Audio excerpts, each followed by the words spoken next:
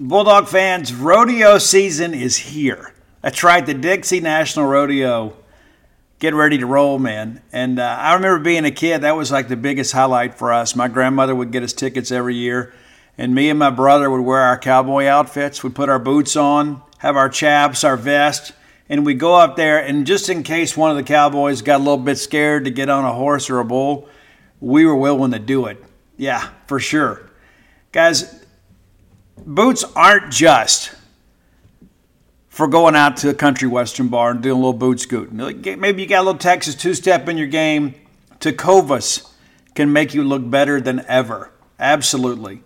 And here's the deal, too. That's the thing, the versatility of Tecovas is you can wear them somewhere nice, or you can live life where you don't go gently. That's what Tecovas does for you. Yeah, it's a rugged, handsome boot.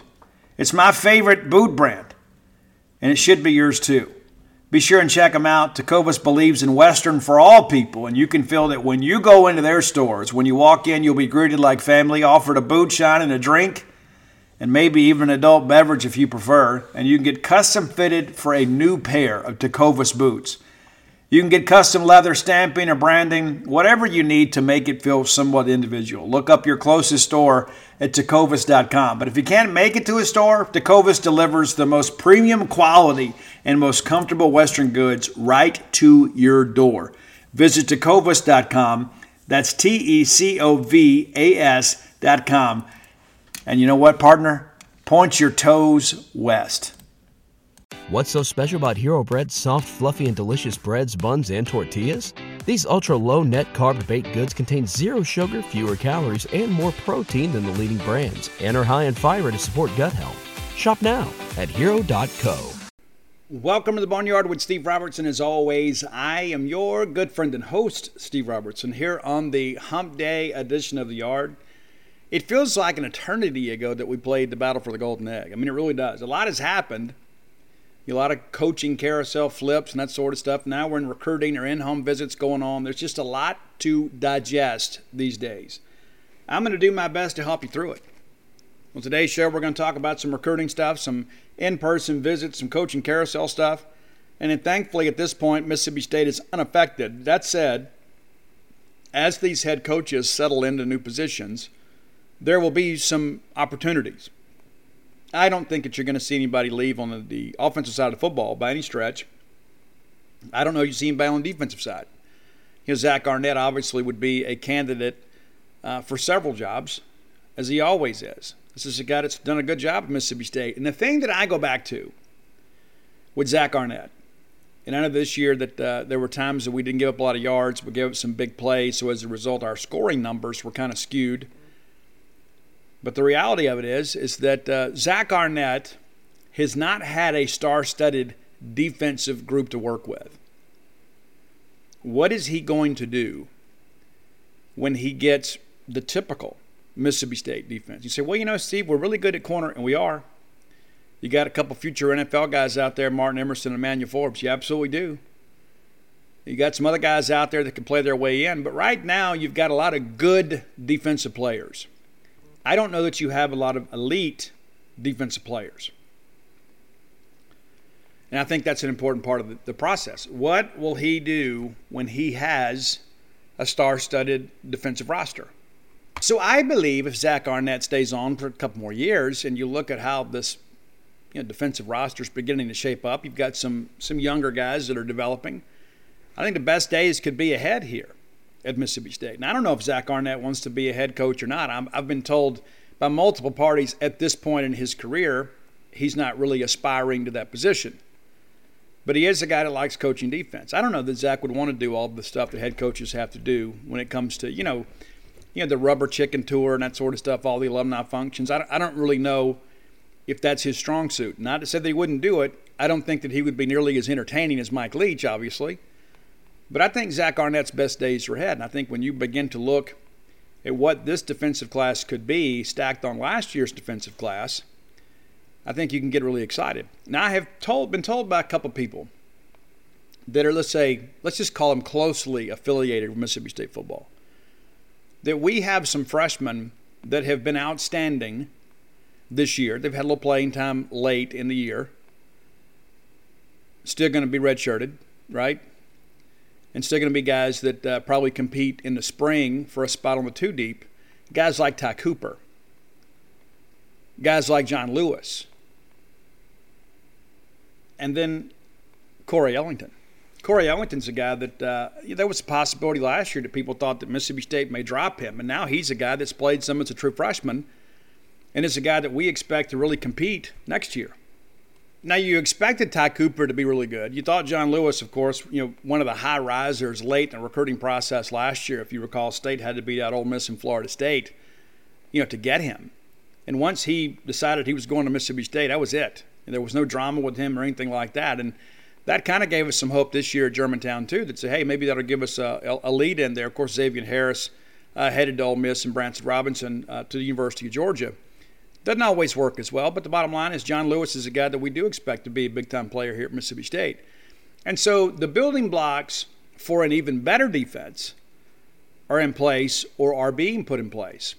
And so in the event that Zach Arnett stays, which I suspect he will, your defensive effort, I think, is going to be even better. In the event that he does leave, let's say he gets a job that he simply can't turn down, the new guy, and I suspect Mike Leach would probably stay with the 3-3-5, they're going to come in here with a cupboard that's pretty full. And so that's one of the things that I think about is, even if we made a change in defensive scheme, you got athletes. You got some headbangers in there that can make some real plays for you. And so, again, it goes back to recruiting. We talk all the time. It's not always X's and O's. It's about Jimmys and Joes. You got to have guys that can make a play for you. But we have, I would say, this year, defensively, and I don't mean this negatively about anybody on our football team, but you lose Jordan Davis, who was your best pass rusher, in fall camp. It's kind of a freak thing. But you lose that guy. And then, as a result, Randy Charlton, of course, has to take that spot. Randy's played well. I won't say that he has been a guy that offenses have had to line up to account for in the pre-snap read, but this is a guy that's acclimating to SEC football, expected back next year. Tyrus Wheat had a huge fall camp and had a really good year for us, led us in sacks this year. He's expected back. And so I think you're going to see guys like Randy Charlton, Jordan Davis, Tyrus Wheat take a nice step next year. Of course, Jordan Davis recovering from an ACL injury, and that may take some acclimation too. But the reality of it is we have a lot of pieces expected back. Jalen Green, a guy that we signed and converted from corner to safety, had a pretty good year for us too. Not really a difference-making year, but he was good. Could be really good next year.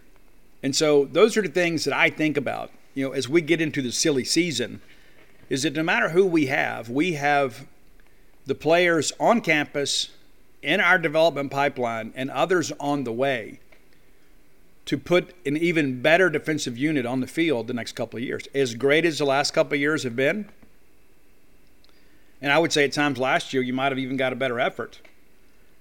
Last year, you didn't have as many guys.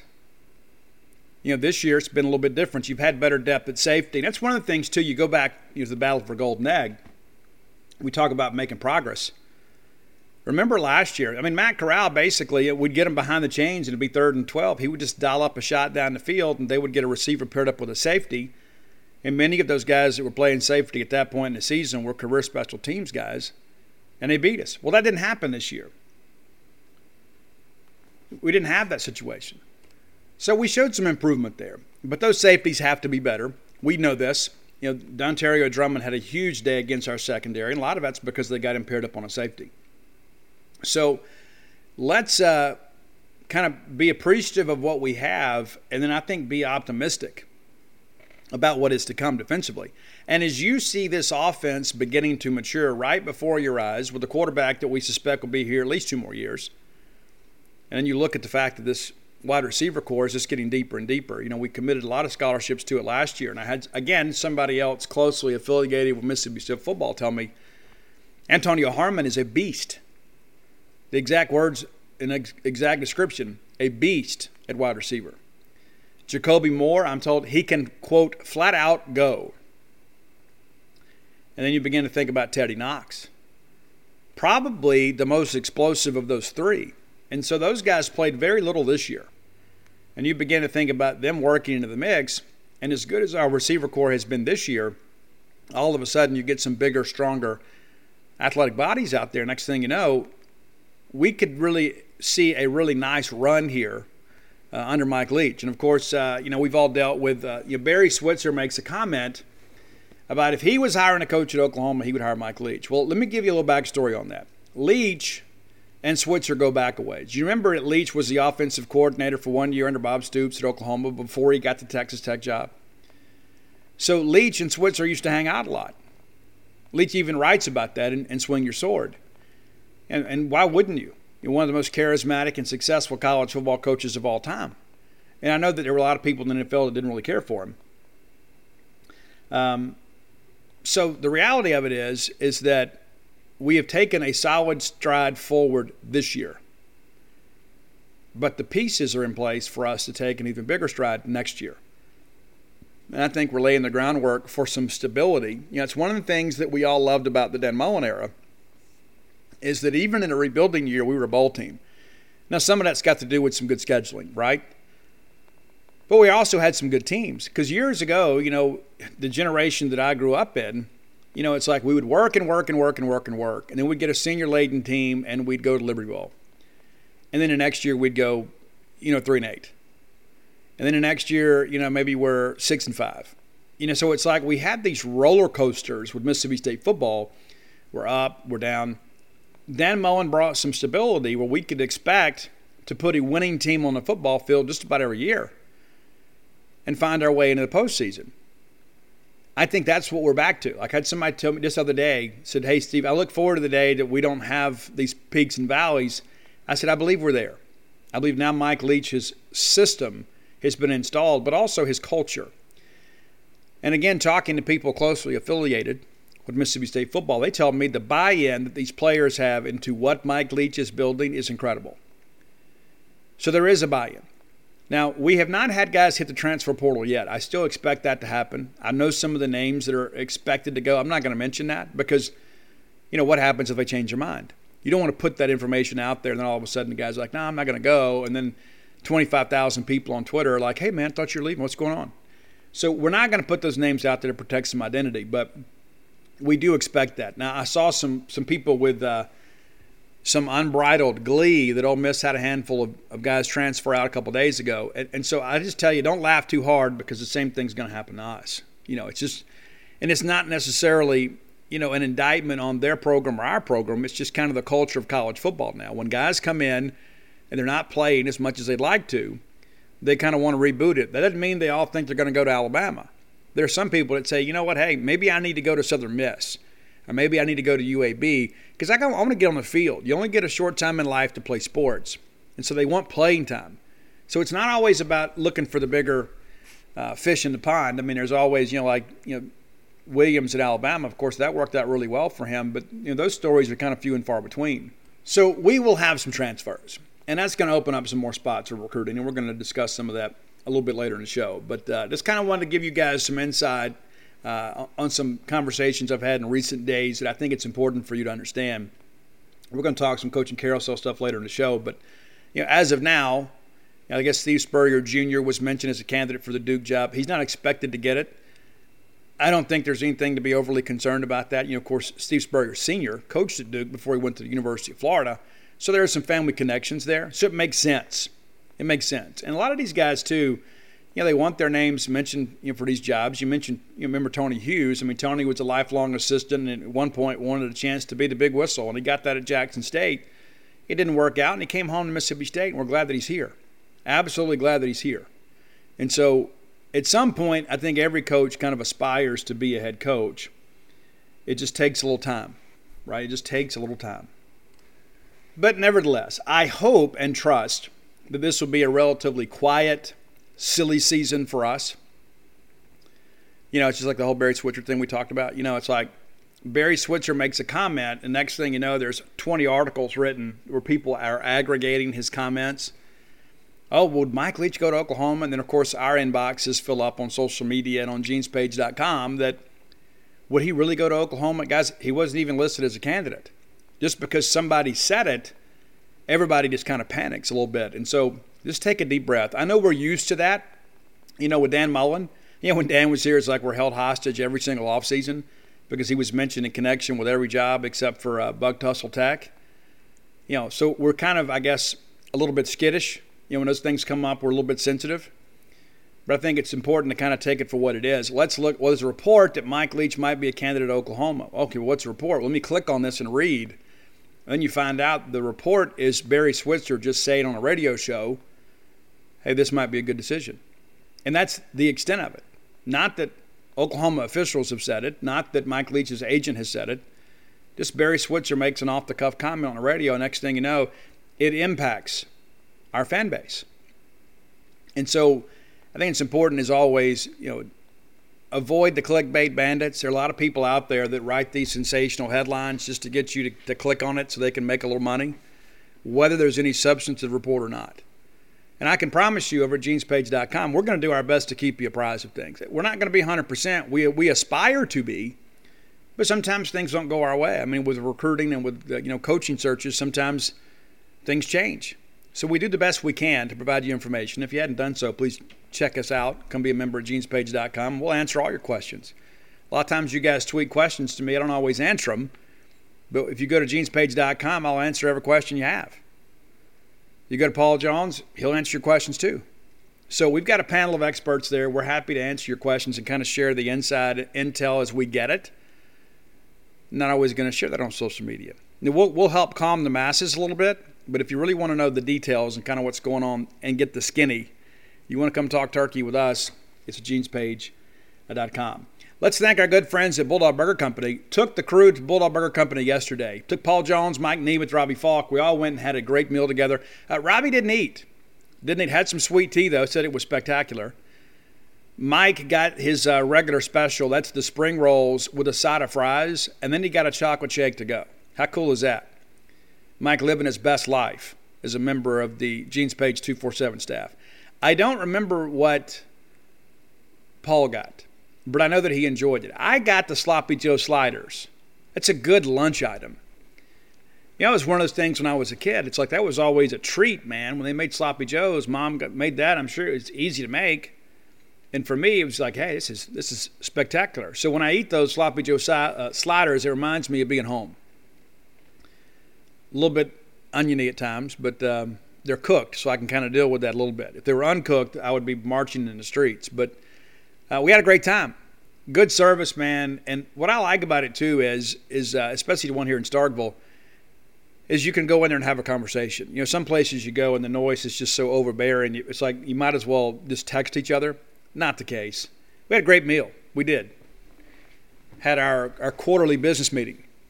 That's what we do. Trying to do that more regularly. It's always good to get everybody together and share some ideas. And there's no better place to do it than Bulldog Burger Company because everybody can kind of get what they want. You want a great restaurant quality hamburger, look no further than Bulldog Burger Company. 3 great locations to serve you. University Drive right here in Stark Vegas, Gloucester Street there in Tupelo, and of course the brand new one, Lake Harbor Drive in the Ridgeland-Flowood area. Getting a lot of reports too. People say, man, I went for the first time, had a great time. You will too. These people know how to feed people. They do. It's what they do. It's what they specialize in. It's not like, they're a bar that throws in food for kicks. Not the case. You're always going to eat well. And let me remind you, as always, I'm sure that you have some college students in your life or even some high school students or some young adults or whoever or just a friend. Give the gift of Bulldog Burger Company by going to eatwithus.com and you can get those gift cards. And you got a difficult niece or nephew that you don't know what to buy for, give them a dinner.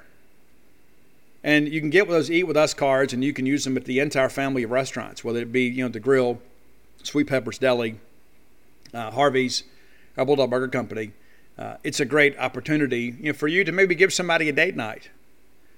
Look no further than eatwithus.com and Bulldog Burger Company. Go check them out today. Bulldog Burger Company, the place where people go to meet. MEAT. All right, let's look at some basketball. The Mississippi State ladies in action tonight. Kind of a return to action for them. They have played over the weekend, at the Ocean Center, beating Dayton and then losing to Michigan. That's nationally ranked Michigan. So it's a good test for the ladies. ended up being our first loss of the year. We're 5-1, but you lose to a top 10, top 15 type team, considering that you're still figuring out some chemistry type things. There's no shame in that. It ended up being a 16-point ball game. We didn't expect to win the game, I think, by and large, as a fan base. But the fact that we went up there and won a game, I think we can feel good about that.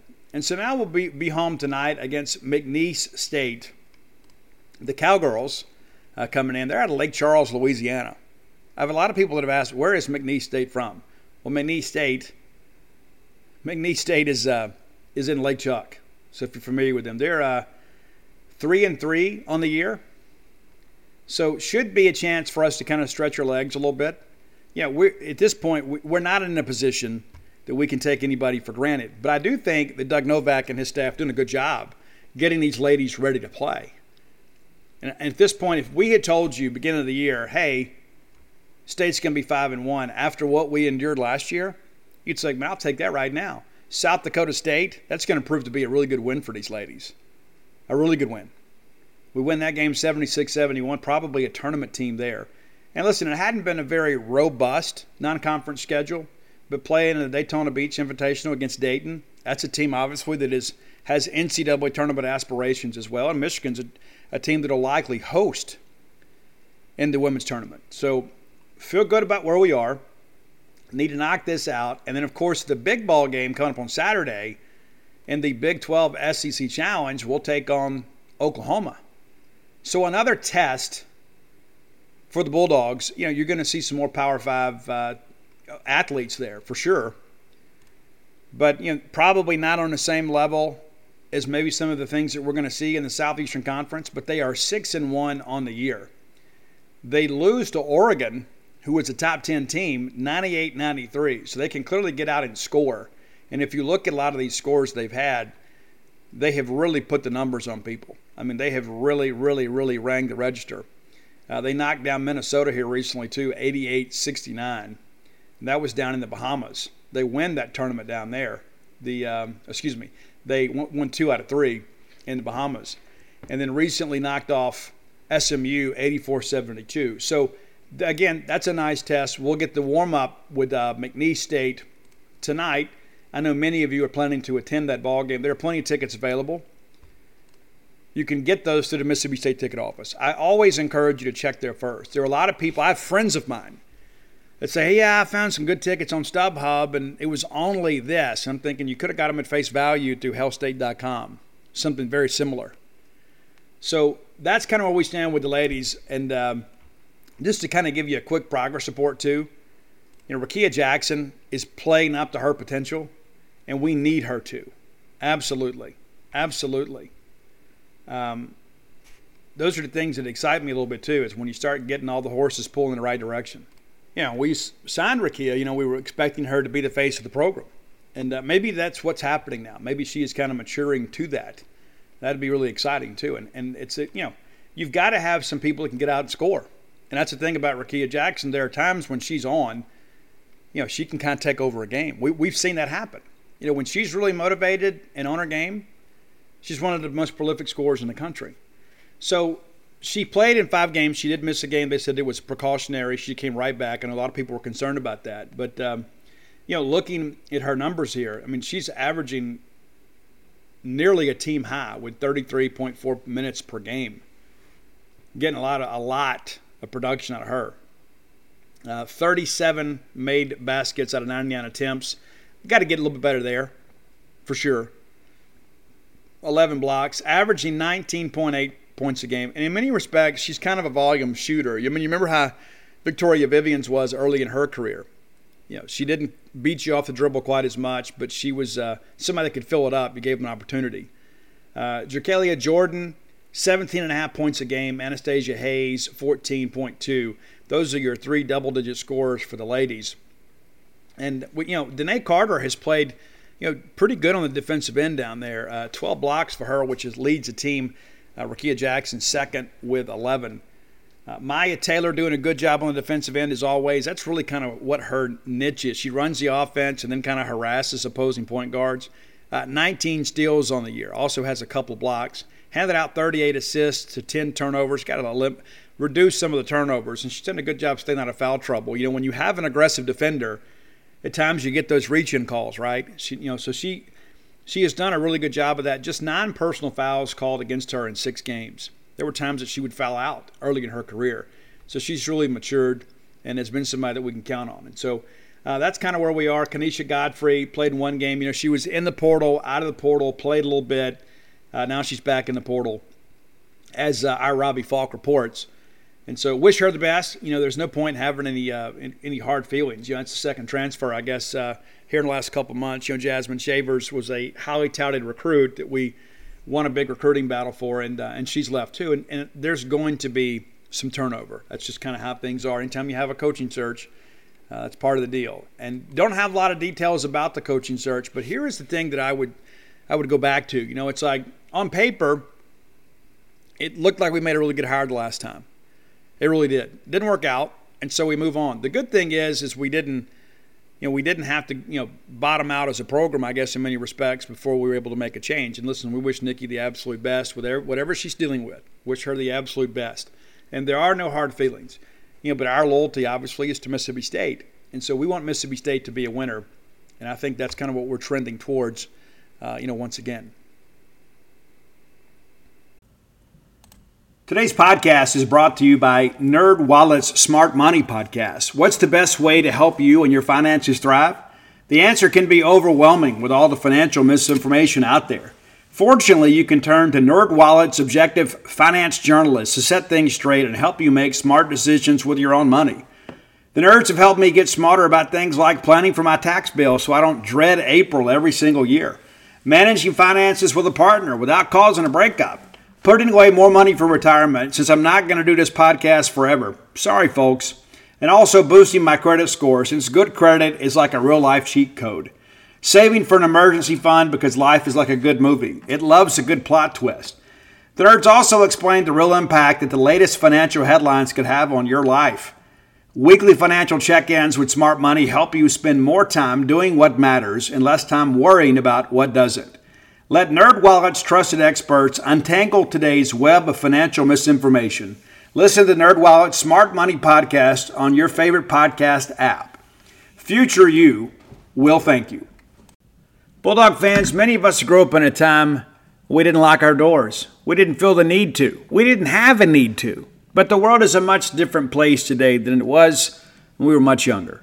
Surely you've seen your neighbors have these video doorbells and things of that nature. You can have the same peace of mind, but also the convenience that you grew up with our friends at Eufy. That's EUFY. Very, very, very, very simple product here. Very easy to install, and you set it up with just a Phillips screwdriver. No drilling required, no power tools, anything like that. You get the keyless entry. You don't have to fumble around with the keys when you got your hands full.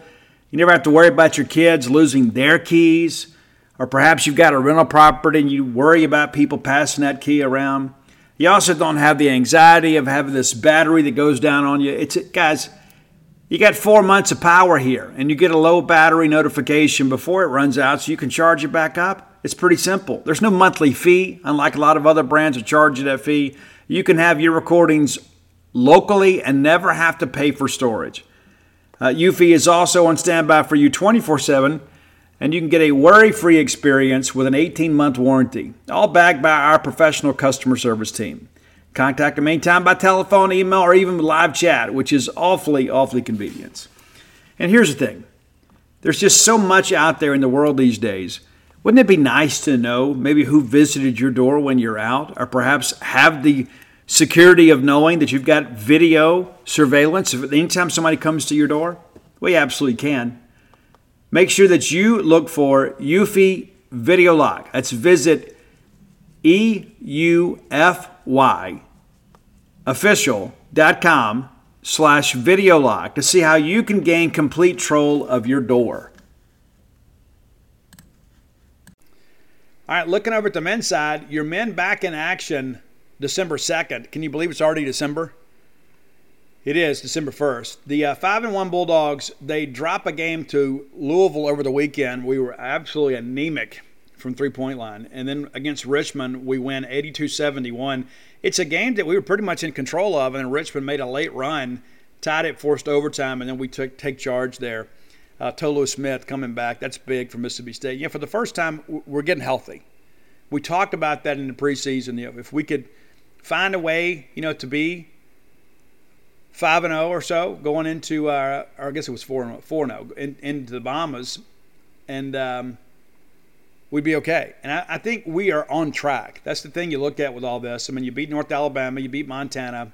Neither of those games are close. You beat Detroit Mercy, a team that had some talent, didn't have a great record. You beat Morehead State. Some people think they may actually be in the tournament. They could win their league.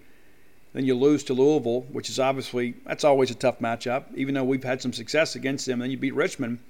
And so here you sit, with a 5-1 record with 6 games in. And I think we all feel pretty good about where things are projecting. We'll play Lamar Thursday night in Humphrey Coliseum. Hope that you guys can come out and join us. I know some of you are thinking, well, now that football season's over, maybe we'll go up to the Hump. Hey, this is a team that is playing well, and I still believe that their best basketball is ahead of them. I think many of you probably feel exactly the same way. We'll be able to judge better, obviously, when we get into league play. But this is a team that has a lot of potential. We've had some transfers that have come in that are acclimating well, and then you've got some regulars that are back that are doing a pretty good job. Now, this game against Lamar should be one that we can kind of get out there and probably empty the bench a little bit. They are 1-6 on the year. Their lone win came against Wiley College. That's right, Wiley College. They get beat 104-75 at Miami of Ohio. They hang in there with Georgia Tech, though. They get beat 75-66, a 1-point loser to Stetson at home. Southern Miss beats them by 7 down in Hattiesburg. That's a Reed Green Coliseum for those of you that are unfamiliar. Then they play at UTSA and lose 79-73. And then Texas Tech got after them pretty good on Saturday, 89-57. So while you look at that record, a lot of these games have been competitive. There were some that kind of got away from them. But that being said, there should be a nice talent differential that favors Mississippi State. And I think getting Tolu back gives us a real lift, especially inside, and will probably keep some people off Garrison Brooks. And that's one of the things, too. I think Tolu Smith is probably undervalued at times as a passer. So when you make that entry-level pass, everybody collapses to his side and double teams him. He can find Garrison Brooks there with the extra pass. And so, feel good about where we're headed here. And I don't know there's anybody in the Mississippi State media the last couple of years that has maybe been so hard on Ben Howland than me. And I just kind of call it as I see it. And that's why I feel good about this group. When you show it on the floor, it's pretty easy to get on board. And that's the thing. A lot of our fans have kind of held their breath a little bit and we're just waiting for this and waiting for that. Guys, this is a good team. It is a good team. And I think I'm expected to be a tournament team. I don't think there's any question. That's what we all expect. So you win on Thursday against Lamar, and then you have a really, really big game in many respects. Another nice test for us with Minnesota coming in, another Power 5 team. On Sunday. That's a 1 p.m. So you can come be with us and get home that night. Come enjoy Starkville. Many of you are in the habit of coming up here on weekends anyway. You can't tailgate. I guess you could technically, but the bottom line is we need the fan support, and we are getting better numbers this year. That was the thing too that everybody used to talk about. The guys on the beat would mention on Twitter about how bad the crowd size was. You hadn't seen that this year because you guys are responding. And I think that's a byproduct, too, of the play of this team, and I think of our expectations. I think we all feel like, hey, this is kind of the team we've been waiting for. We had a really good team a couple of years ago, with Tyson and Reggie, and Robert didn't quite work out the way we had hoped. But we had some guys that could play, and I think this group rivals that group. I think we're in the tournament, but I think we're also a team, too, that, if we don't kind of find some cohesion at times on the offensive end, we could be kind of sweating this thing out at the end of the year. Tolu's been back for a couple ball games, of course. They're not forcing him, I guess, in many respects. Just 26 and a half minutes played. But he's been really good from the floor. 14 of 16. Doing a really nice job, averaging 16 points a game in just the 2 games. Iverson Molinar still being your star, averaging 15.8 points a game. Shaquille Moore, a guy we didn't talk a whole lot about in the preseason. I mean, right? I mean, yeah, so we got Rocket Watts and sort of stuff, but, Shaquille Moore has really come on, averaging double digits too. You got 5 players actually averaging double figures. Garrison Brooks, of course, 10.8 points a game. DJ Jeffries, 10.3. So these are some guys that can find the rim, for sure. Now, looking rebounding-wise, and this is where I think State can be really strong in conference play as well, with Tolu and Garrison Brooks both out there at times, I think it's going to be difficult in the half court for teams that are maybe just average shooting, because I think we're going to control the glass. Tolu averaging 9 boards a game. He's just a rebounding machine. Iverson with 4, Shaquille Moore with 3.2, Garrison Brooks 6.7, DJ Jeffries 4.7, and Cam Matthews 6.3. Cam Matthews a defensive stopper. And so, again, looking at this roster, we're playing a lot deeper. I mean, you kind of look at these numbers here. I mean, you got Javian Davis, Cam Carter, Anderson Garcia, Cam Matthews, DJ Jeffries, Garrison Brooks, Shaquille Moore, Iverson Molinar. That's 8 players that have played in 5 games or more. And there were other times, that's without Tolu most of the time, right? There were times, we would go 6 or 7 deep. Well, now we're looking to potentially go 9, and you throw in Rocket Watts now that he's healthy. You could be running 9 and 10 deep once we get into the SEC rotation. And it's about, finding roles and for Ben to kind of find out, who plays well together on the floor. So, again, on track, 5-1. I don't think anybody is upset about that record, especially considering who the loss is to. We beat everybody we should have defeated. We lose to Louisville, which is a team that is a proud basketball program. And so nobody's upset about that loss. And I think now it's time for us to say, okay, football season's over. Okay. I love Starkville. So let's come up on the weekends and support the team. In the midweek, it's going to be difficult at times for you guys to get here. I get it. But it's not like football where it's a day's investment for most of you. You can come up, watch a basketball game, and get home in time for supper. So we encourage you to do that, and you're going to have a lot of opportunities to do that here in the weeks to come. Let's take a look at our top 10 list today, brought to you by closewithblair.com. Blair Chandler is a friend of mine, and he's a friend of yours. And we've talked before, anytime that you have some difficult business to attend to, it's helpful to have a friend in the industry. And that's what you've got with Blair Chandler. I've known Blair a long time. I trust Blair Chandler. I do. I trust Blair Chandler. And I'm a guy that really doesn't trust many people. Maybe it's because of the fact that, I'm an addict or whatever. But the bottom line is I'm just not very trusting. But I know that I can trust Blair Chandler. And I've trusted him with some things. He's trusted me with some things. He is a guy that I would trust with my mortgage. There are a lot of people out there that want your business. There are a lot of people, to them, you're just kind of a name and a number. And then you're alone in the pipeline, and once you're done, you're finished. Well, you're going to have a relationship with Blair. As close a relationship as you want in many respects. This is a guy that tells me, Steve, the interest rates are going to go up at some point. They're really good right now, so it's a great time to refi. It's a great time to refi and perhaps get out of PMI insurance and things like that, or perhaps lower your overall monthly payments, consolidate some debt, maybe do an addition to your home, perhaps put in a pool. Maybe you've thought about that and thought, how will we ever afford it? Well, get your equity working for you. And maybe you're looking to buy a home for the first time. Or maybe you said, you know what, Steve, I've gone through a divorce, or my life's been crazy, whatever. I had to file bankruptcy. I don't know what I'm going to do. But I want to be able to leave something to my children. I want them to have a home they can always come back to. Well, Blair can help you with that too. Top 1% in the industry. Not just in Rankin County.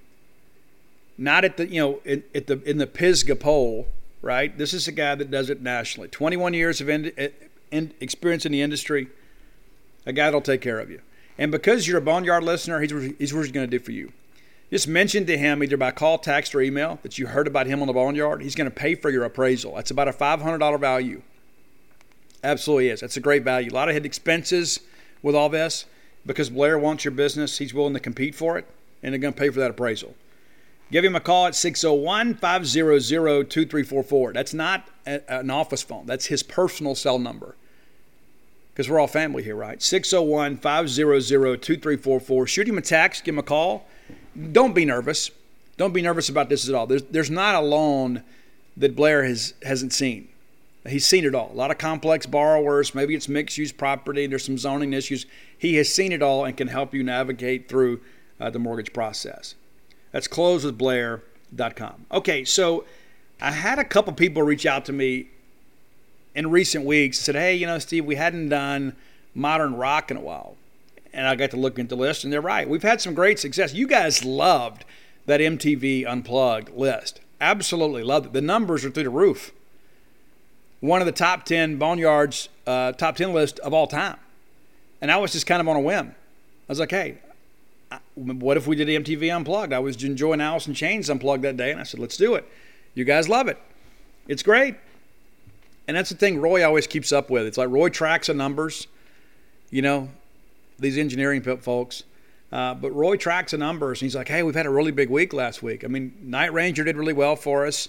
My personal dedications to the Ole Miss fan base, one of the most listened to top 10 lists of all time. And so it's funny, every so often I'll get a message from somebody, well, I don't really like the top 10 list. And then I'll get these numbers where like 20,000 people viewed the list. 20,000 people. 20,000 people.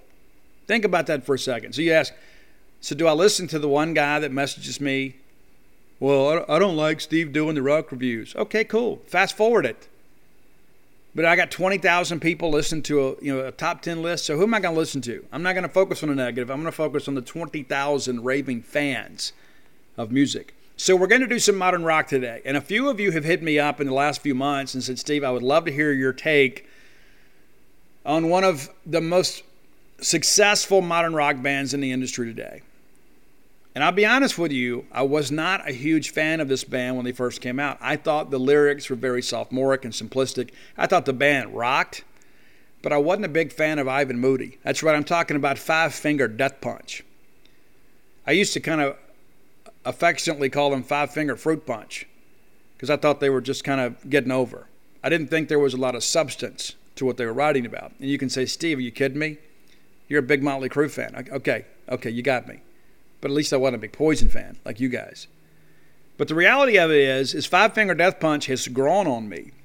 In the beginning, I was like, I don't know about these guys. But they play them a lot on Octane on Sirius XM, which is the only channel worth listening to at times. That and Hair Nation.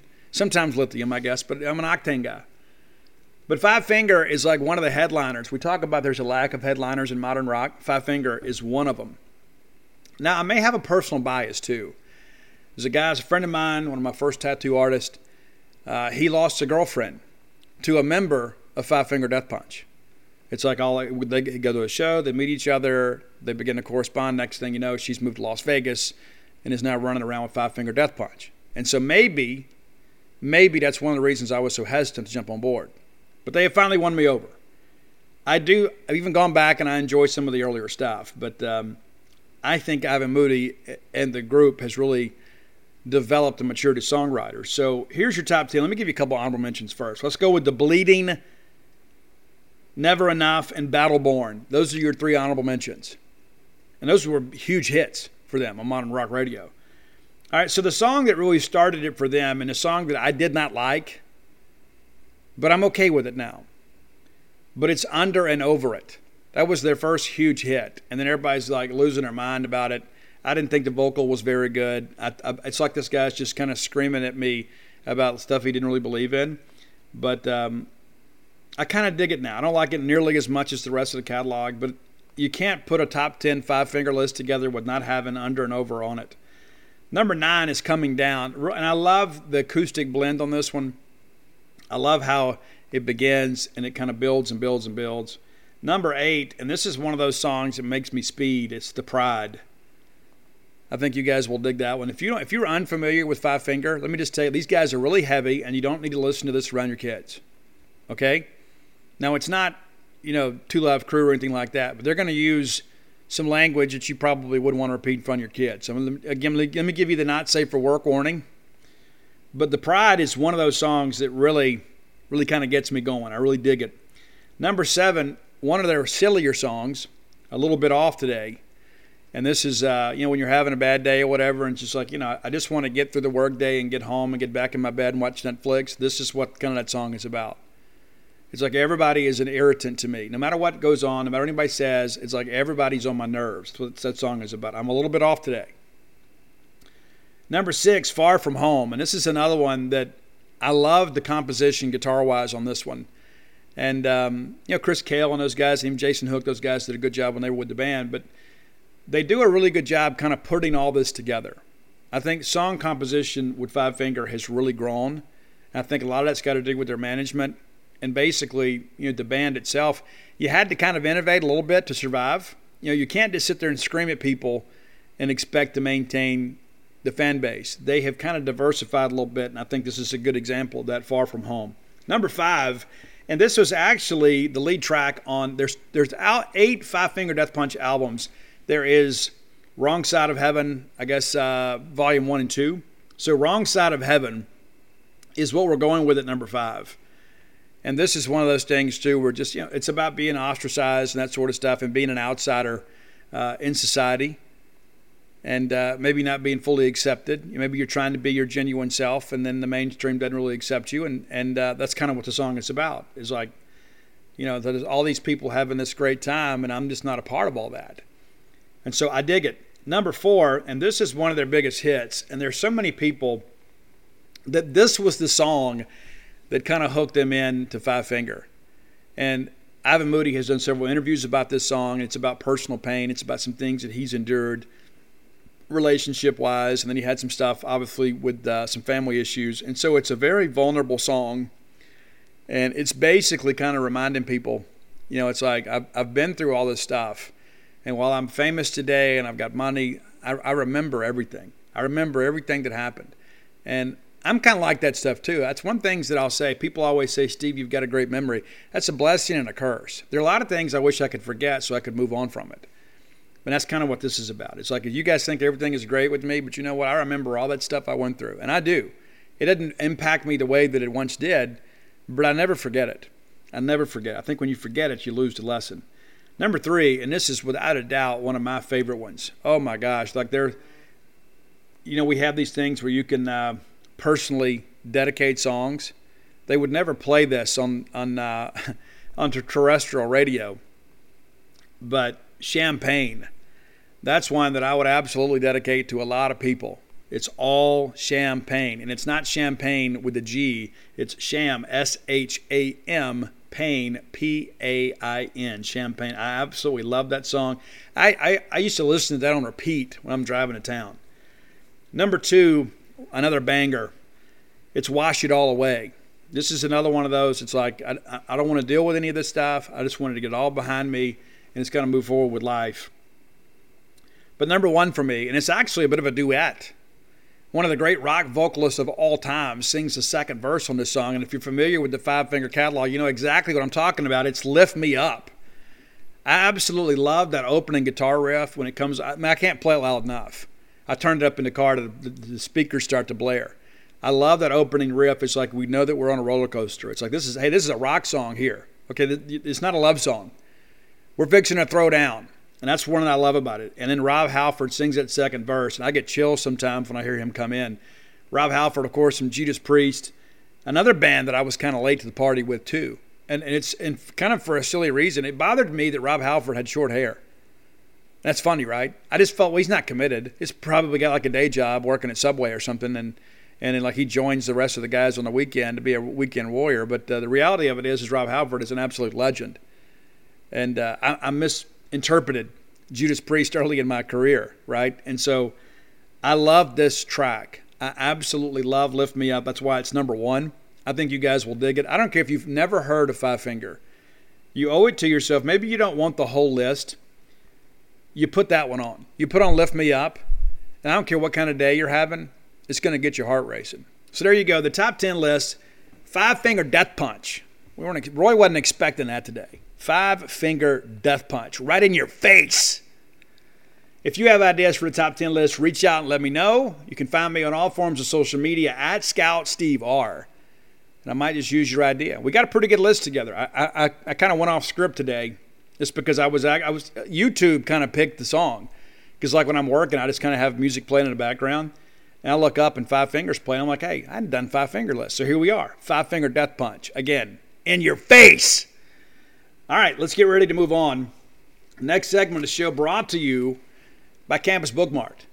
I love those people. I really do. They're like family to me. And you hear me say that, but if you ever saw me interact with them, I have been recently told that I am a people pleaser. And I kind of reject that label a little bit because I don't really believe I am a people pleaser. But I do want people to like me. I do.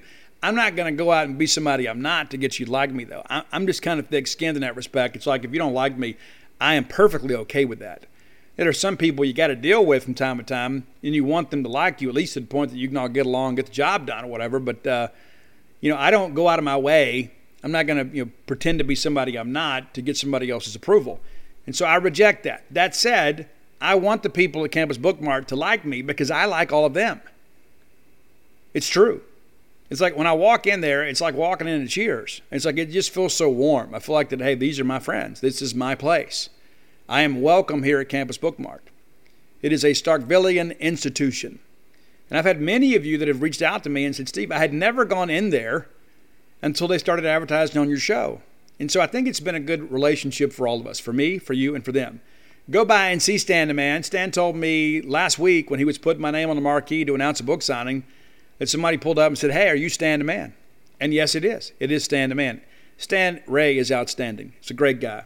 You'll love him. You absolutely will. And, of course, Miss Kathy Brown, the lovely, talented Susie, Candy, the whole crew there. Wonderful people. And many of them have worked there for years and years and years. And that says a lot about a business, right, that they can maintain staff that long. And, of course, they kind of supplement with some college students that they kind of come through every now and again. But the reality of it is Campus Bookmart is here to serve you. You're not going to find better Mississippi State merchandise anywhere other than Campus Bookmart. If you can't make it to town, visit them on the World Wide Web at campusbookmart.net. And by you being a loyal Boneyard listener, we're going to give you a phrase that pays, and that is BSR, which stands for Beautiful Steve Robertson. And that'll get you free shipping on all orders over $50. Any order less than $50, absolutely incomplete. Again, that's campusbookmart.net, promo code BSR. All right, let me give you a bowl update. Not much has changed. Now, some of the projections out there are beginning to change. Some people even projecting us to be in the Gator Bowl. Now, based on the people that I've talked to, there's not really been much of a mention of a Florida Bowl game. It is possible. It is not likely. Some people have said, well, Gator Bowl, well, we've been 3 times in 10 years. So that's a trip we've made.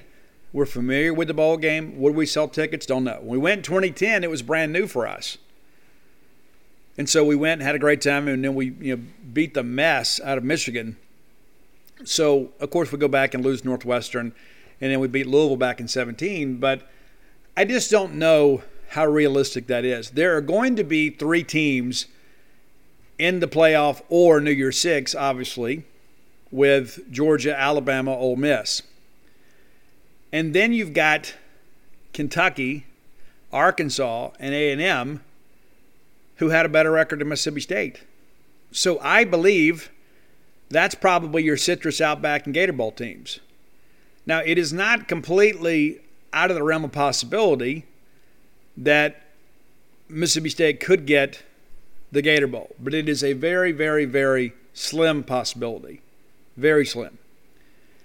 State, of course, would be in that group of 6 bowls. We've talked about that, and of course that's the Outback, the Gator, Music City, Texas Bowl, Liberty, and the Duke's Mayo Bowl game. That's the old Belk Bowl game.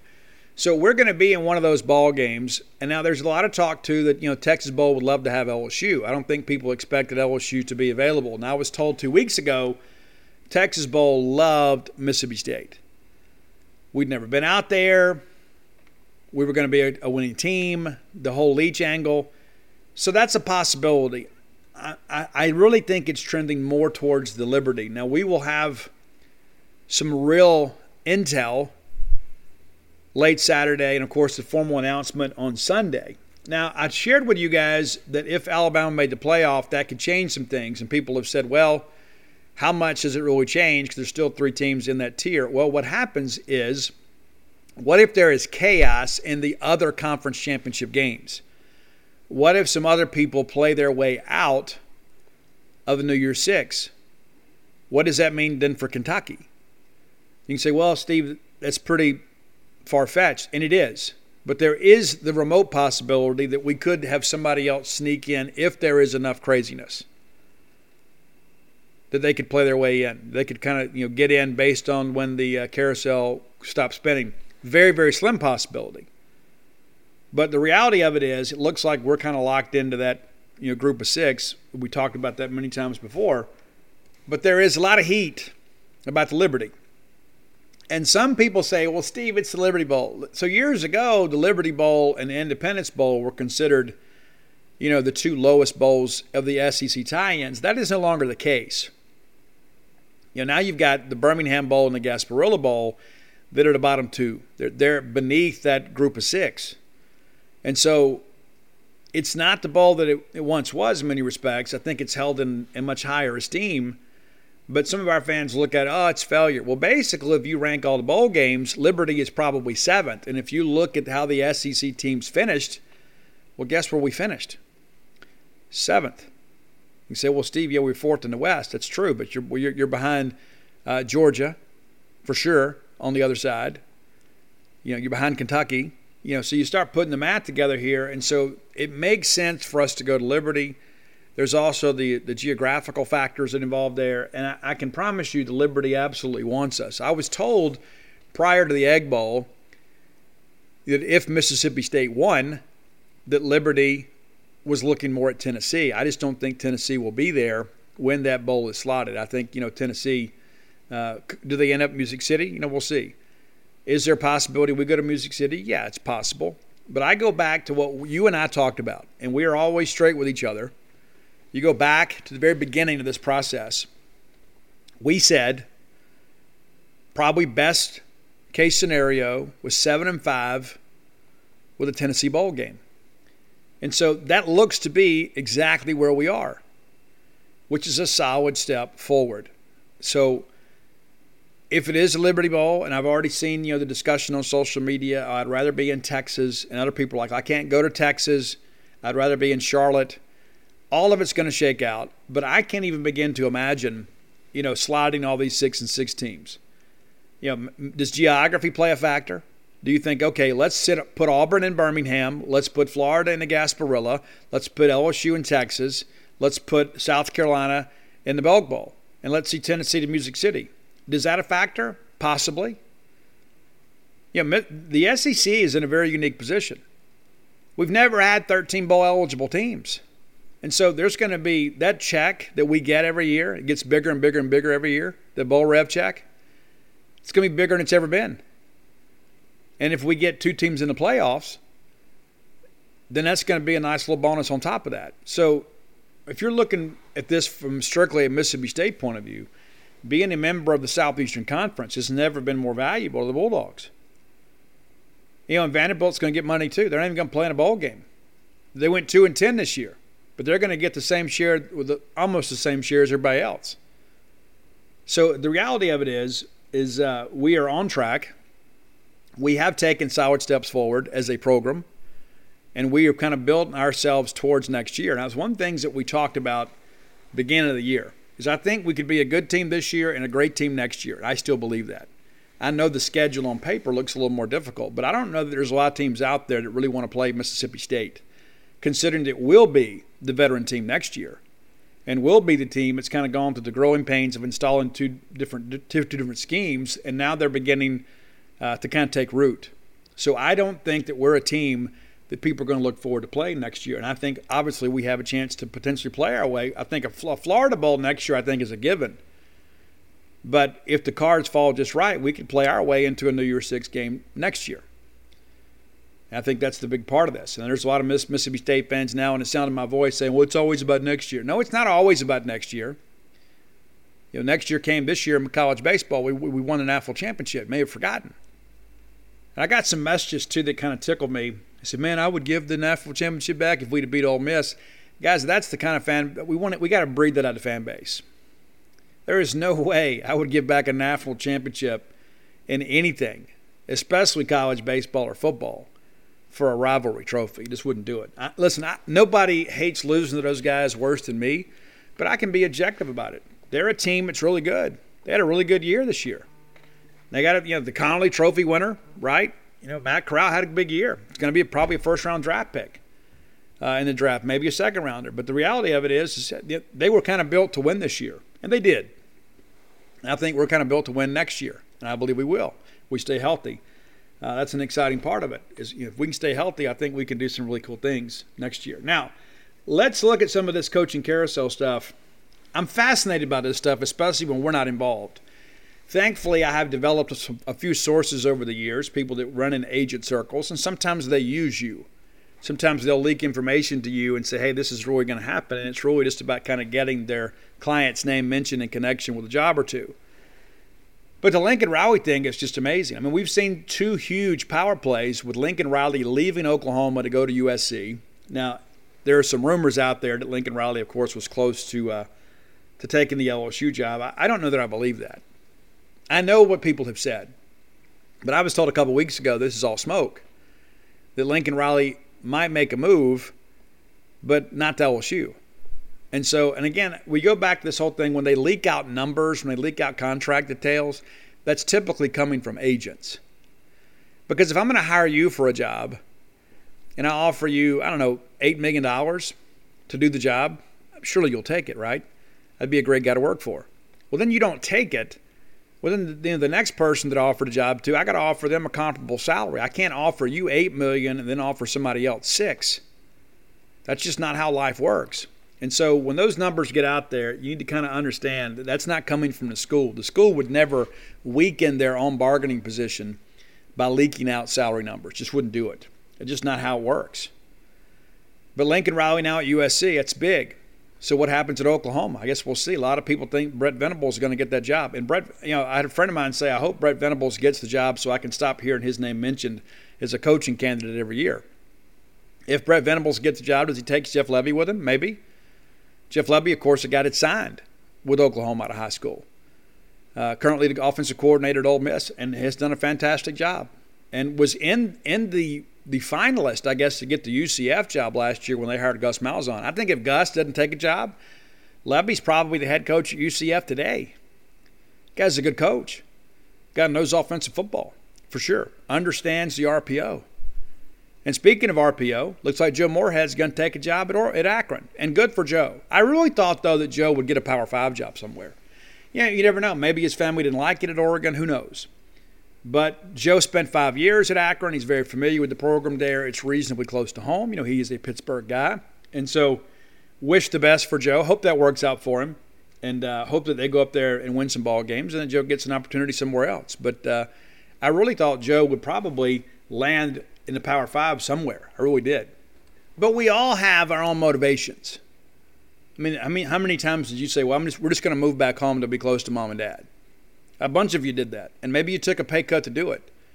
Because you can't put a price tag on that kind of stuff, being close to family. I'm a little different, I guess, than many of you guys. I mean, I'm a bit of a workaholic. And, I don't go to a lot of family stuff. So I stay really busy. I wish I went to more. Probably should. They're not always going to be there. But I know a lot of people make those decisions. I know when I got ready to move back to Mississippi, it was very important to me to be closer to family. I thought about that. It was a big, not just to be close to Mississippi State, but I'm a Mississippi guy.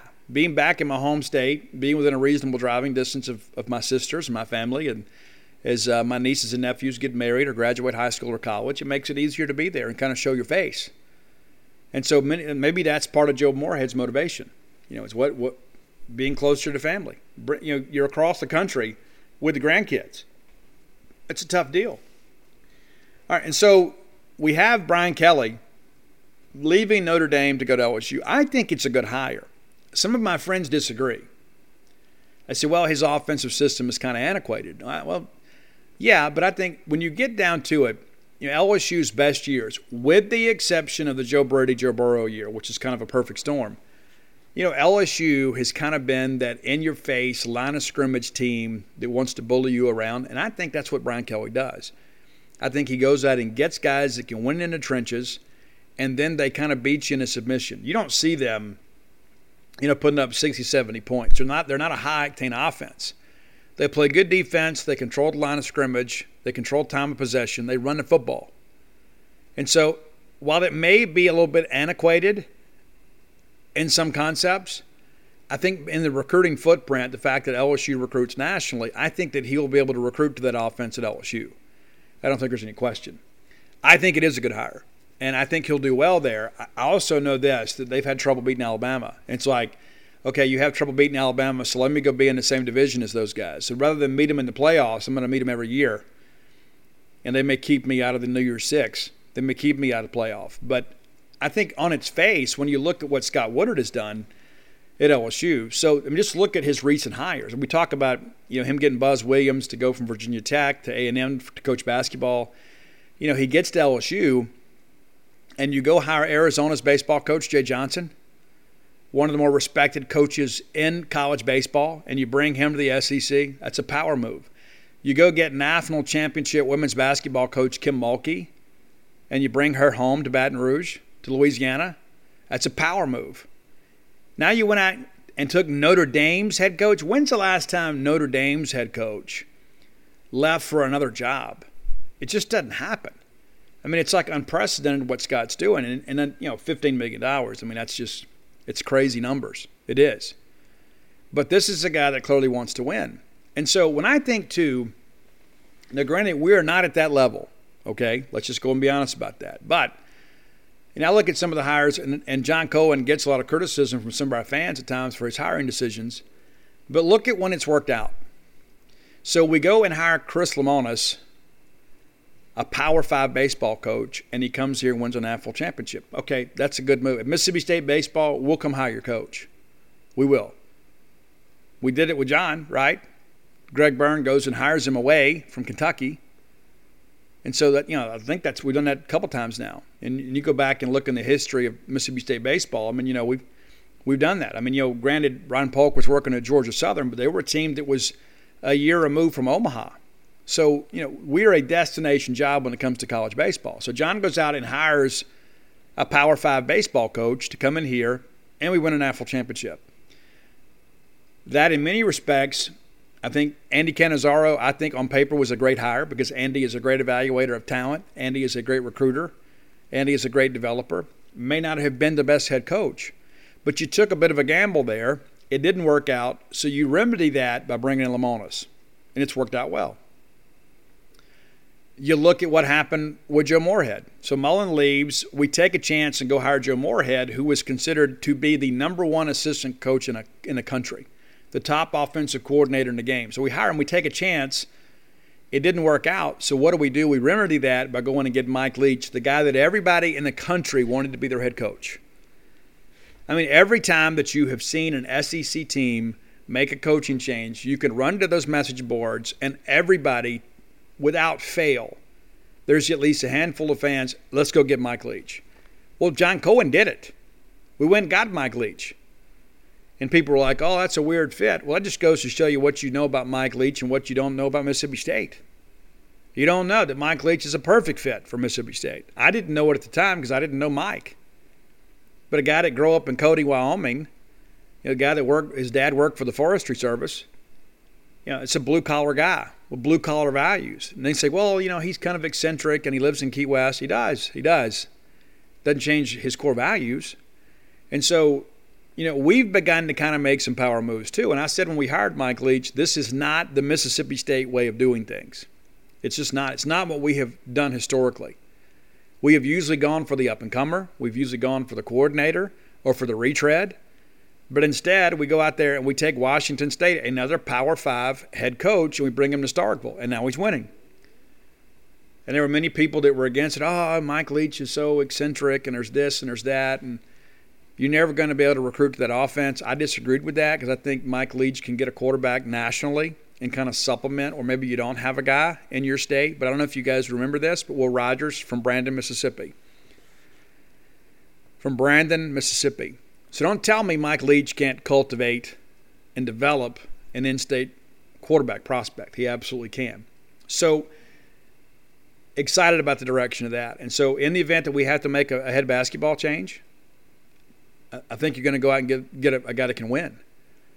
On the women's side of things, I think that, kind of like, okay, we took a bit of a chance with Nikki McCray-Penson, who on paper was outstanding. You look at Andy Cannizaro on paper, outstanding. Look at Jim Moorhead on paper, outstanding. Same thing with Nikki McCray-Penson. Incredible pedigree. Olympic gold medalist, All-American, one of the top WNBA players in her time. Played for Pat Summitt, national championships. I mean, won a national championship as an assistant coach at South Carolina. I mean, the list goes on and on. It just didn't work out. And you can say, well, it wasn't a good hire. When we hired her, it felt like a great hire. It just simply didn't work out. So now we move forward. But I suspect that you're going to see something similar to what you've seen, with Chris Lemonis and Mike Leach. I think we're going to go get somebody that is a winner, somebody that is a proven winner as a head coach. And so those are things to kind of think about as we kind of move forward. Now, we talked about Miami and Manny Diaz, and at the recording of this show, Miami has not announced a decision. I was told earlier in the week that some people in Miami said, hey, we find out in about 24 hours if we still have a job. Now, some have said, well, they got to hire an AD first. I understand that's close, but, the university president can make that decision. They can say, you know what, we're going to go ahead and, we're going to go ahead and make a decision here and terminate Manny, and then we will replace him, let the new AD bring his guy in. I mean, there's always that possibility, even though it's 2 weeks away from signing day. With the transfer portal, if you do have a rough class in December, you can kind of supplement a little bit. So now, and it's funny too, I get blamed for so many things that I didn't say. I've never said that I thought Lane Kiffin was going to get that job. I believe Mario Cristobal is without a doubt the preferred candidate if Miami makes a move. If they don't, then I think Lane Kiffin's in play. Now, according to the social media commentary, I've said Lane Kiffin's going to Miami. At this point, I don't believe that. I think Mario Cristobal is a guy that's from there, who has an ailing mother down there, who is a University of Miami alum. It makes perfect sense to go get that guy. They'll probably have to pay through the nose to get him, because I don't think Phil Knight, now that Oregon is nationally relevant again, that they're just going to say, it's no big deal. You guys go ahead and go. No, I think that would be awfully interesting. But I don't, I've said before on this show, I think Lane Kiffin is at Ole Miss until they fire him. Now, if Miami came open, I think that's something he'd be interested in. But I don't think this is a situation where you would say it's a slam dunk. I also don't know what's important to Lane Kiffin. It's like we talked about with Joe Moorhead. I don't know what's important to Joe other than the fact I know that Joe's family is important to Joe.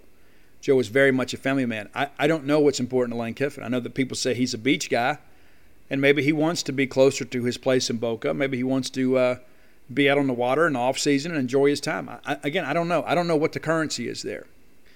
But the reality of it is this is only beginning with the coaching carousel, because they're going to have these ripple effects. Because as these huge Power 5 jobs open, because, okay, you fill USC and LSU. Well, now you've got Oklahoma and Notre Dame. Think about that for a second. You've had Florida, LSU, USC, and potentially Ohio State. I hear Ryan Day is getting some overtures from the Chicago Bears behind the scenes. And then Notre Dame. You've got some of the top jobs in the country that have changed and come open this year.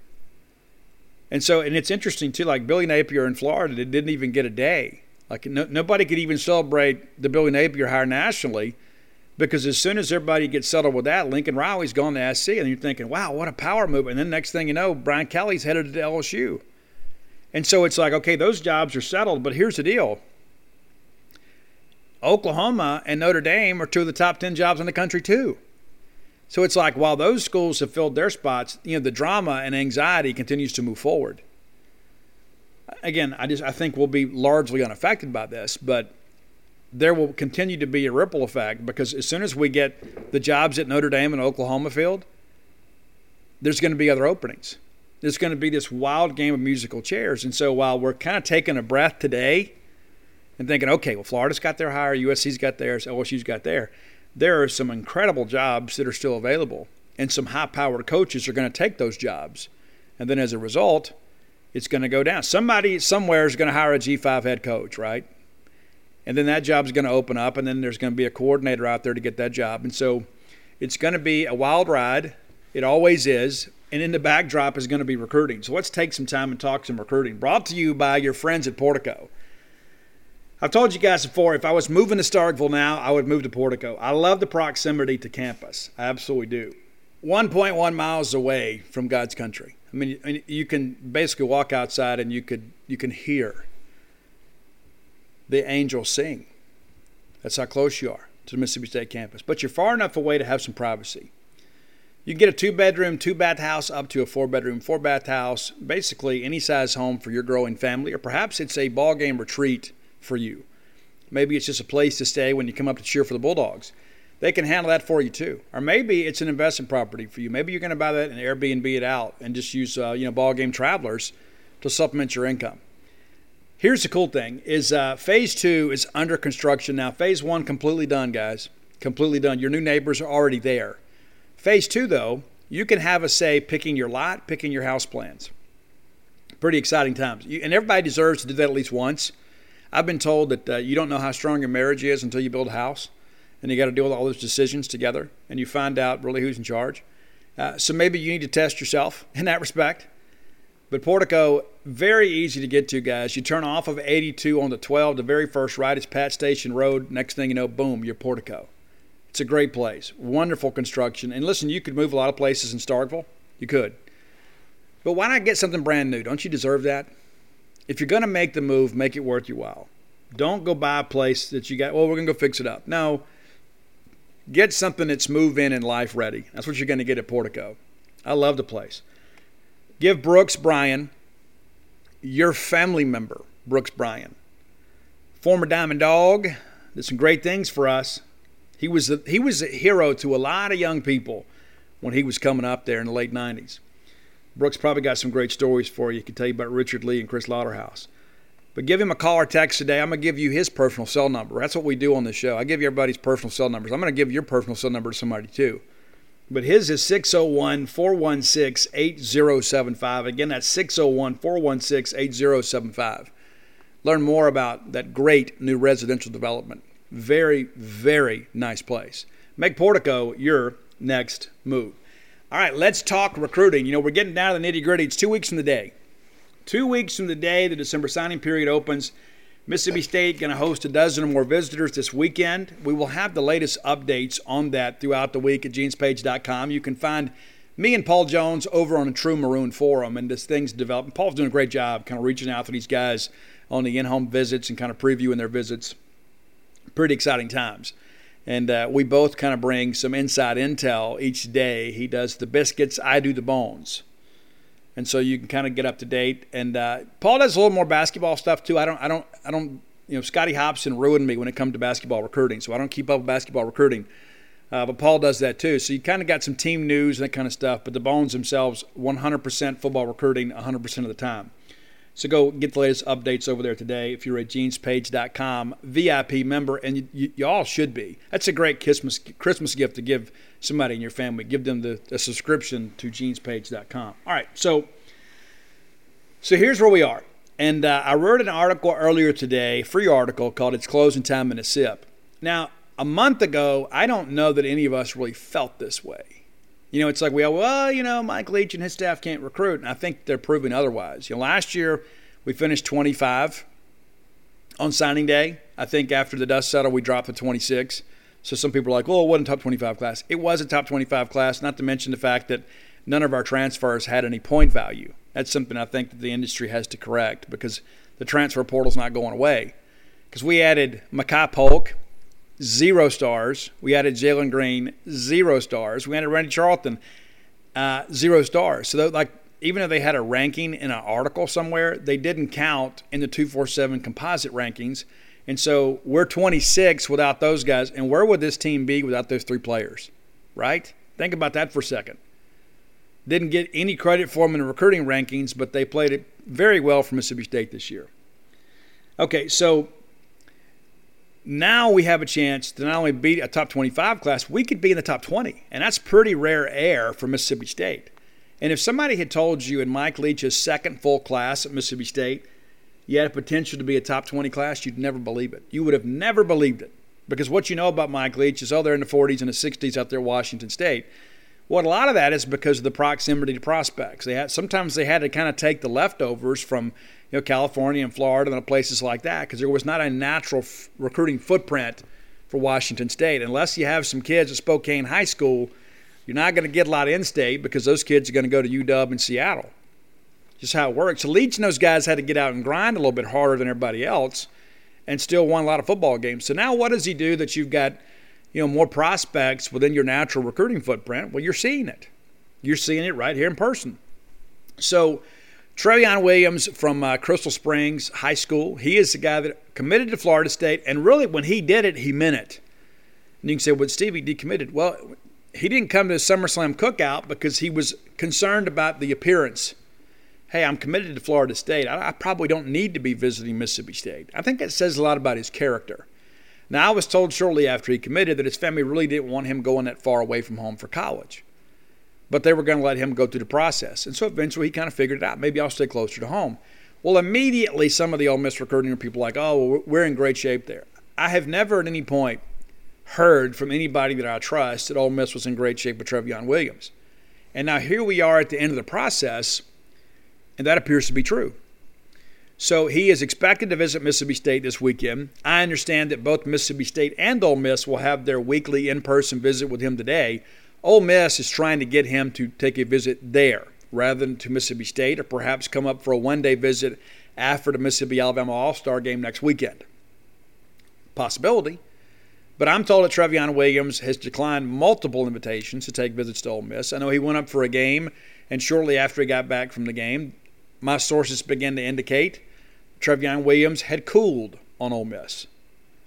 Shortly thereafter, he comes to Mississippi State's game with Kentucky, and then lo and behold, there he is during the dog walk wearing his Crystal Springs jacket and greeting your players as they enter the stadium, hugging your coaches.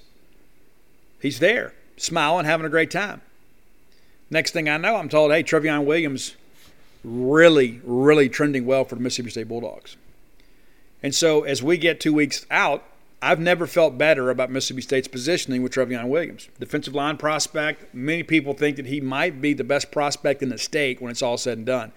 And that's high praise, considering that Branson Robinson of Germantown, who is committed to Georgia, is ranked number one, and that's where I have him. I think Branson Robinson is outstanding. Mississippi State was in the game with him early, then his recruitment blew up, and he wants to be a ball carrier. He's going to have a chance to go play for a national contender, so best of luck to him. Better him at Georgia than Ole Miss, right? So Trevion Williams ranked in the top 10 in Mississippi, and I believe at this point it's safe to say he's going to be a Bulldog. Does he announce this weekend? Does he wait at signing day? I don't know. But I have confidence that it will be Mississippi State no matter what day he does it. Now, Jaheim Otis. We've talked about him a great deal. He is from my hometown. I have known about Jaheim Otis since he was a little kid. Didn't know him back then, but I knew who he was. And then he starts coming to camp at Mississippi State. He's like an 8th grader, and he's out there working with the high school prospects as an 8th grader. And you see this guy, and you're like, hey, what year is he? Oh, he's in the 8th grade. Are you kidding me? He's been a man among boys his entire life. Committed to Alabama back in April. Now, he has not done a lot with Alabama this summer and fall. Now, is that indicative of how Alabama is recruiting him? Do they just feel so confident? So, you know what, we're not worried about that. Let's kick and go visit where he wants to. We know he's coming to Tuscaloosa. Don't know. But you begin to ask yourself, if he takes that official visit to Mississippi State this weekend as we expect, when does he get to Tuscaloosa? Well, the dead period begins next Sunday. And so after the Mississippi-Alabama All-Star game, he can, obviously make the short trip to Tuscaloosa, or perhaps he goes to Oxford. We'll see. That's what's interesting is that here we are with 2 weekends left. And there's 3 schools that people believe they're jockeying for position. Well, somebody's going to find out that they're not in the position they thought they were. I hope it's not us. I don't believe it is. Everything that I've been told is that, yes, he will be in Starkville after the state championship games this weekend. They play at 11 a.m. on Saturday, so he'll get cleaned up, showered up, celebrate with his family, drive up, spend a night in Starkville, and stay through Sunday, and then have to report for Mississippi-Alabama All-Star game practices after that. And so he'll be on the practice field Monday. So there was talk about Ole Miss trying to get a midweek visit. That's not going to happen because he is going to be at Miss Al practices next week. So that leaves him the Saturday night and Sunday to consider another visit. Is that Tuscaloosa? Is it Oxford? That's the million-dollar question. And that's why you need to be a subscriber to Gene's Page. We're going to keep you abreast of all that. Does he even make another visit? A lot of mystery, a lot of intrigue with this. Now, he remains committed to Alabama. But I am told by some people, let's say, close to the situation, that Alabama has not really chased him that hard as of late. And again, if you're Alabama, you can afford to do that. And I think maybe it's because they're like, you know what, hey, if he didn't want to come, we can get another 4-star kid and we'll just keep on rolling. But he has spent more time on the Mississippi State campus than any other college campus this year. Since the dead period was restricted back in June, once they lifted the death period in June, he has spent more time on our campus than any other school, and you could say combined. He has been to Mississippi State more than he has been to Ole Miss and Alabama combined this year. And so if that's not indicative of maybe perhaps what he's thinking, I don't know what is. So we'll see how things progress. Again, we're chasing Alabama. Ole Miss is chasing us. Stone Blanton, I'm a huge Stone Blanton fan. I admire the two-sport athlete, especially think about this. He was committed to play SEC baseball, and then he got all these football offers. So he is SEC talent in both sports. Love guys like that. You can win with guys like that.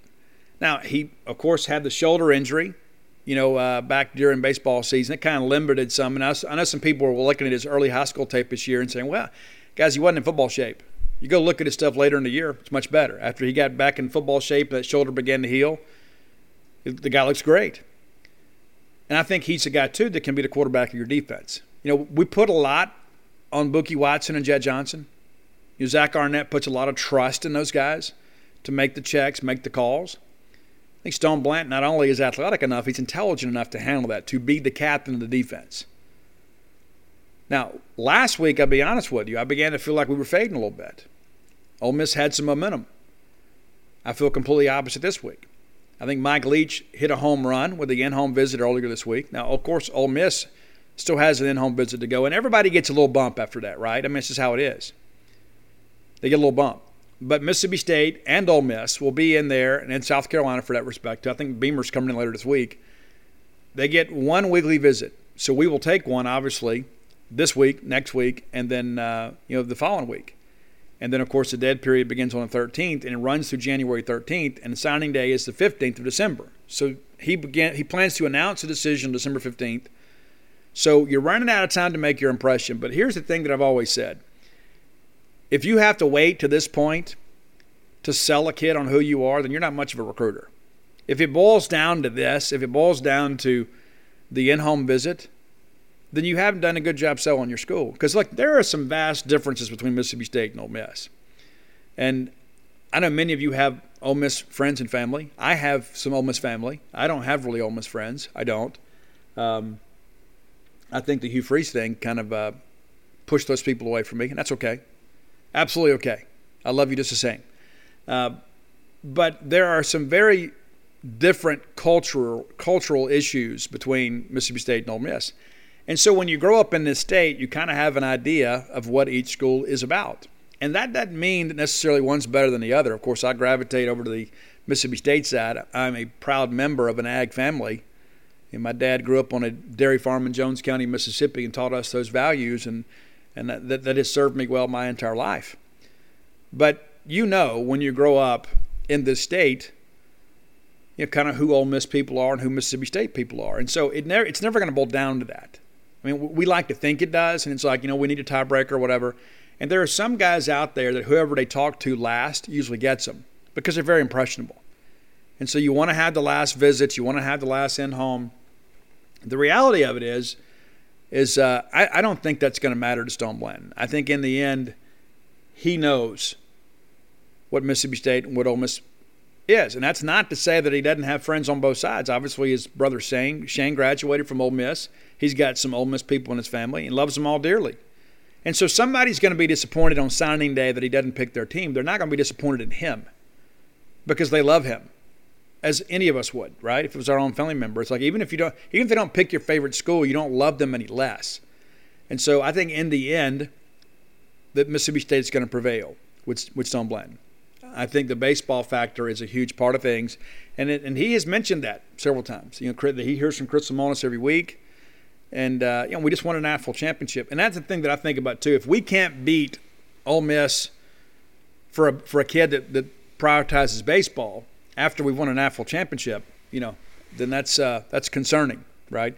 And you look at how State's recruiting on the baseball side of things, and you see what a great job that Chris Lemonis and Jay Gautreaux and Scott Foxhall, Coach Cheese and those guys are doing. I think you understand the level that we're recruiting right now is unprecedented in our history as a baseball program. And I think Stone wants to be part of that. I really do. I think he'll sees what Brad Cumbus has been able to do, that Mike Leach and Chris Lemonis has made it work. And I think that is something you look at and you can say, well, John Rice Plumlee has played. He has. But if you look at what he and Jerry on Elia do, they have not played both at a high level in the same year. Now, Brad Cumbus, of course, played a lot of football, but I think baseball's in his future. It's a very difficult undertaking. No matter where you go to school, it's very, very difficult to play both sports at a high level. And John Rice Plumlee, I thought, played some pretty good right field at times for them last year. Very athletic guy, really good, quick picking the ball up off the bat. But he's going to have the opportunity to do it at either school. But I think all things being considered, all things being equal, I think Mississippi State wins out in this one. And again, I may feel differently next week. And I hate to be that kind of guy, but things change. There's still some variables that are left to uncover in this deal, right? It's like, well, you take this trip or, you have this in-home visit and there's this conversation, and there's a lot of pressure on these young men, and I think people forget that sometimes. Most important decision of their young lives so far. And so it's really the first adult decision they've made, and no matter what they choose, there are going to be some people that are going to be disappointed. And when I was their age, we talk about being a people pleaser. When I was 17, 18 years old, I didn't want to make anybody unhappy. I didn't want anybody to think less of me because of maybe a decision that I made. And so it's an important part of it. Kamari Rogers from Holmes County Central. This is a guy at one time was a number one player in the state of Mississippi. Probably a little bit overvalued at that time, but certainly is a top 4, top 5 type player. We have him ranked at number 3 right now in our 247 Sports Composite. This is a guy coming off an ACL injury. I'm told he's expected to make a full recovery. I would have no problem taking him. And he is an explosive guy. The same long-limbed, athletic corners that Darcel McBath has signed at Mississippi State. This is what he's looking for. Length, athleticism, speed, and Kamari's got a good head on his shoulders. And one of the things that I like about Kamari, the first time that I went and saw him, I thought he was a little bit undersized. But he has some dog in him. This is a guy that's not scared to compete. He's not scared to go hit somebody. Now he's grown. He had a nice growth spurt this year. And then all of a sudden you begin to think about what Tyson Brown could do with him in the weight room. You could have another Emmanuel Forbes. And those, I think, are the things that Darcel McBath is recruiting. Guys that will play and run support, guys that are competitive when the ball is in the air, guys that listen, guys that tackle well on the edge. I think Kamari can be all those things. My original concern about him was his size. And then now you look at him, and it's remarkable. He was projected really well. Currently committed to Miami. I'm told in the end that what happens to Manny Diaz is not going to matter because here's the deal. Let's say Manny gets another year and then gets terminated, right? Well, then what are you left with? Well, now you're down there and you got to go through the transfer portal and all that kind of stuff. So maybe you look to avoid that. He will be officially visiting Mississippi State this weekend. Don't know if he flips this weekend. Don't know if he flips at all. But I believe Mississippi State is trending in a positive direction here. Of course, you got some offensive line prospects we're still dealing with. Percy Lewis is a guy, obviously, that State has prioritized. Ole Miss, very involved with him now as too. He recently decommitted from Oregon. I still expect him to pick Mississippi State. Ole Miss not going to go away, though. Absolutely not. Not going to go away at all. They're trying to get him to visit them this weekend. He is set to visit Mississippi State next weekend, if I remember correctly. But he still has a weekend to work with. That's the bottom line. Ole Miss trying to fill that weekend. So we'll see how things progress. Of course, one of his best friends is Carson Williams, who is currently a Bulldog on the active roster. We signed him last year out of Mississippi Gulf Coast Community College. Jackson LaHue, currently committed to Virginia Tech out of Texas. A massive human being.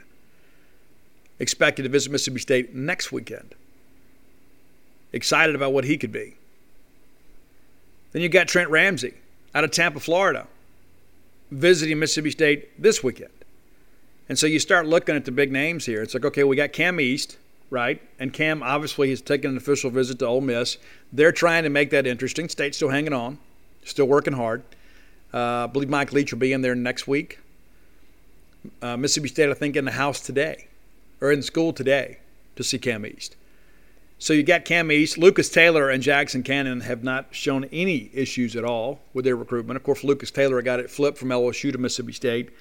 Jackson Cannon, a kid that had always wanted to play at Mississippi State, got the offer and jumped right on it. So you've got those three. You're looking to add possibly three more. You might take Jackson LaHue, Trent Ramsey, and Percy Lewis if you can get them. Now, there are times I think, well, maybe we should take a guy from the transfer portal. Well, we'll see how things progress. As long as we're under the 85, maybe we could do that. Originally I was thinking we'll take 4 high school guys, Percy Lewis if we can get him, and then a portal guy. Well, now when you've got these guys like Trent Ramsey and Jackson LaHue, that's a relatively late development because of the termination of Justin Fuentes at Virginia Tech. All of a sudden he's available to you. And so you need to stack up as many sled pushers as you can get. Now, there's going to be a couple guys leave at some point. Some younger guys not seeing a lot of playing time, maybe not developing, and they're going to look to go somewhere else where they can play. And so that's part of the process too. But I like the direction this offensive line class is going. And again, we're going to have some guys here. And then we're going to talk a little more on Friday about junior college defensive backs because Mississippi State expected to take 2 older defensive backs, whether they be from the portal or from the junior college ranks. Probably like to get a corner and a safety. So we're going to talk about that some when we do our recruiting segment on Friday. Going to update some of that too over at genespage.com. If you're not a member, come by and check us out. All right, let's get out of here, guys. And a little bit later than I wanted to be, but I've been on the phone all day trying to get you guys some information. That was the thing yesterday. I was like, I'm going to sit down and write a couple things, and then the phone just starts ringing, and it's like the day gets away from you. So I got to go run to the bank and run some errands and be Mr. Mom for a while. But I look forward to being back with you guys on Friday. And listen, thank you guys so much for your support of the Boneyard and of me and of Gene's Page. I can't thank you enough. And if I could, I would buy you all a Coke and we could all sing in harmony. But it's been a great ride. And people forget, in the beginning, I really didn't want to do a show. Like people said, hey, would you want to do a podcast? And I was like, no, not really. And so I was kind of reluctant to do it. And it has become such a huge part of my life these days. And I got a lot of people that said, I didn't even know about Gene's Page or the books or anything. I just started listening to the podcast because a friend shared it with me. And when you share the Boneyard with your friend, you're being their best friend. You absolutely are. We got some Ole Miss listeners too. I've had some people that have walked up at book signings and say, hey, Steve, I know it's kind of weird, but I listened to the show. It's part of the rivalry, right? I mean, everybody wants to kind of keep tabs on each other. We have some people listen to their shows. And so I wish everybody a great Christmas. And there was a young lady that came in and bought a copy of Stark Villains this weekend, and I told her she had a son that's a huge fan. And so I said, hey, why don't you, since you're buying him the book, why don't you get him a shirt too? And I didn't know those existed. Go to starkvillains.com, and you can get Stark Villain T-shirts and hoodies. And those are actually trademarked now. How cool is that?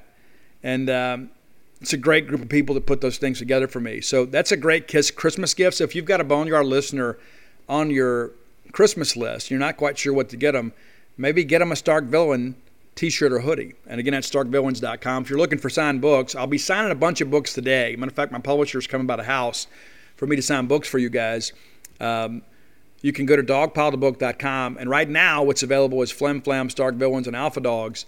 Dogpile will be, I expect to get an update here in the next week or so. It's very, very frustrating for me, and you guys have been so gracious. I get 4 or 5 messages a day. I am just a writer, but like nobody knows who to contact other than me, right? And so here's the deal. Still dealing with the paper shortage thing, and if it doesn't make it before Christmas, there's nothing that I can do to remedy that. If I could, I certainly would. And so once we know for sure, I'll let you know. But we are within weeks of the book finally being produced. And I tell you what I'm worried about is, how quickly can we turn it around for the second printing? That's what I worry about. And so we're going to get you taken care of. It's frustrating for me because I got done writing that book August 26th. And now here we are in December still waiting. Ordinarily, it takes about 6 weeks.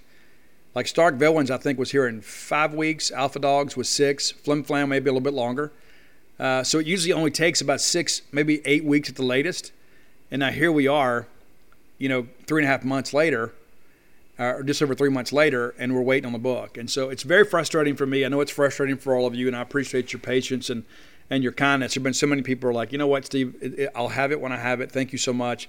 And that means a lot to me because, I guess I'm a people pleaser. I don't want you guys to be upset with me, but when you pay your hard-earned money for something that I wrote and there is a delay in you getting it, it bothers me because it's my name on the book. And so I take a lot of responsibility for that. Even though I'm not publishing it, contrary to popular belief, I've only self-published one book, and that's Blooms of Oleander. You can find that at Amazon, BarnesandNoble.com, BooksAMillion.com, and maybe complete your collection. I know some of you are getting that book for Christmas. How about that? But that's going to do it for today. Again, thank you guys so much. I can't begin to say it enough. There are just so many of you that have been so incredibly kind to me, and it means a lot. There have been so many times, too, like I do this stuff on Facebook, and somebody will reach out to me when I'm really stressed or I'm really down or I'm really doing something, and it's always uplifting. When I wrote Flim Flam, you guys kind of got me through, to be honest. There were some days that were very, very long days where I felt totally alone.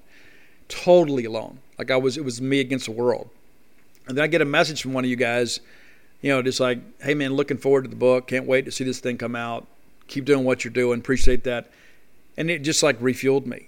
And so thank you for that. Thanks for being my friend. I'm just a small town boy from South Mississippi, but I love Mississippi State and do my best to share the latest and greatest and coolest information about the Bulldogs with all of you. Until next time, let's all live our lives in a way we make more friends than enemies, and people can see a difference in the way we live. At Parker, our purpose is simple. We want to make the world a better place by working more efficiently, by using more sustainable practices, by developing better technologies. We keep moving forward. With each new idea, innovation, and partnership, we're one step closer to fulfilling our purpose every single day. To find out more, visit parker.com/purpose. Parker, engineering your success. Everybody in your crew identifies as either Big Mac Burger, McNuggets, or McCrispy Sandwich. But you're the Filet-O-Fish Sandwich all day. That crispy fish, that savory tartar sauce, that melty cheese, that pillowy bun. Yeah, you get it. Every time. And if you love the Filet-O-Fish, right now you can catch two of the classics you love for just $6. Limited time only. Price and participation may vary. Cannot be combined with any other offer. Single item at regular price. Ba-da-ba-ba-ba.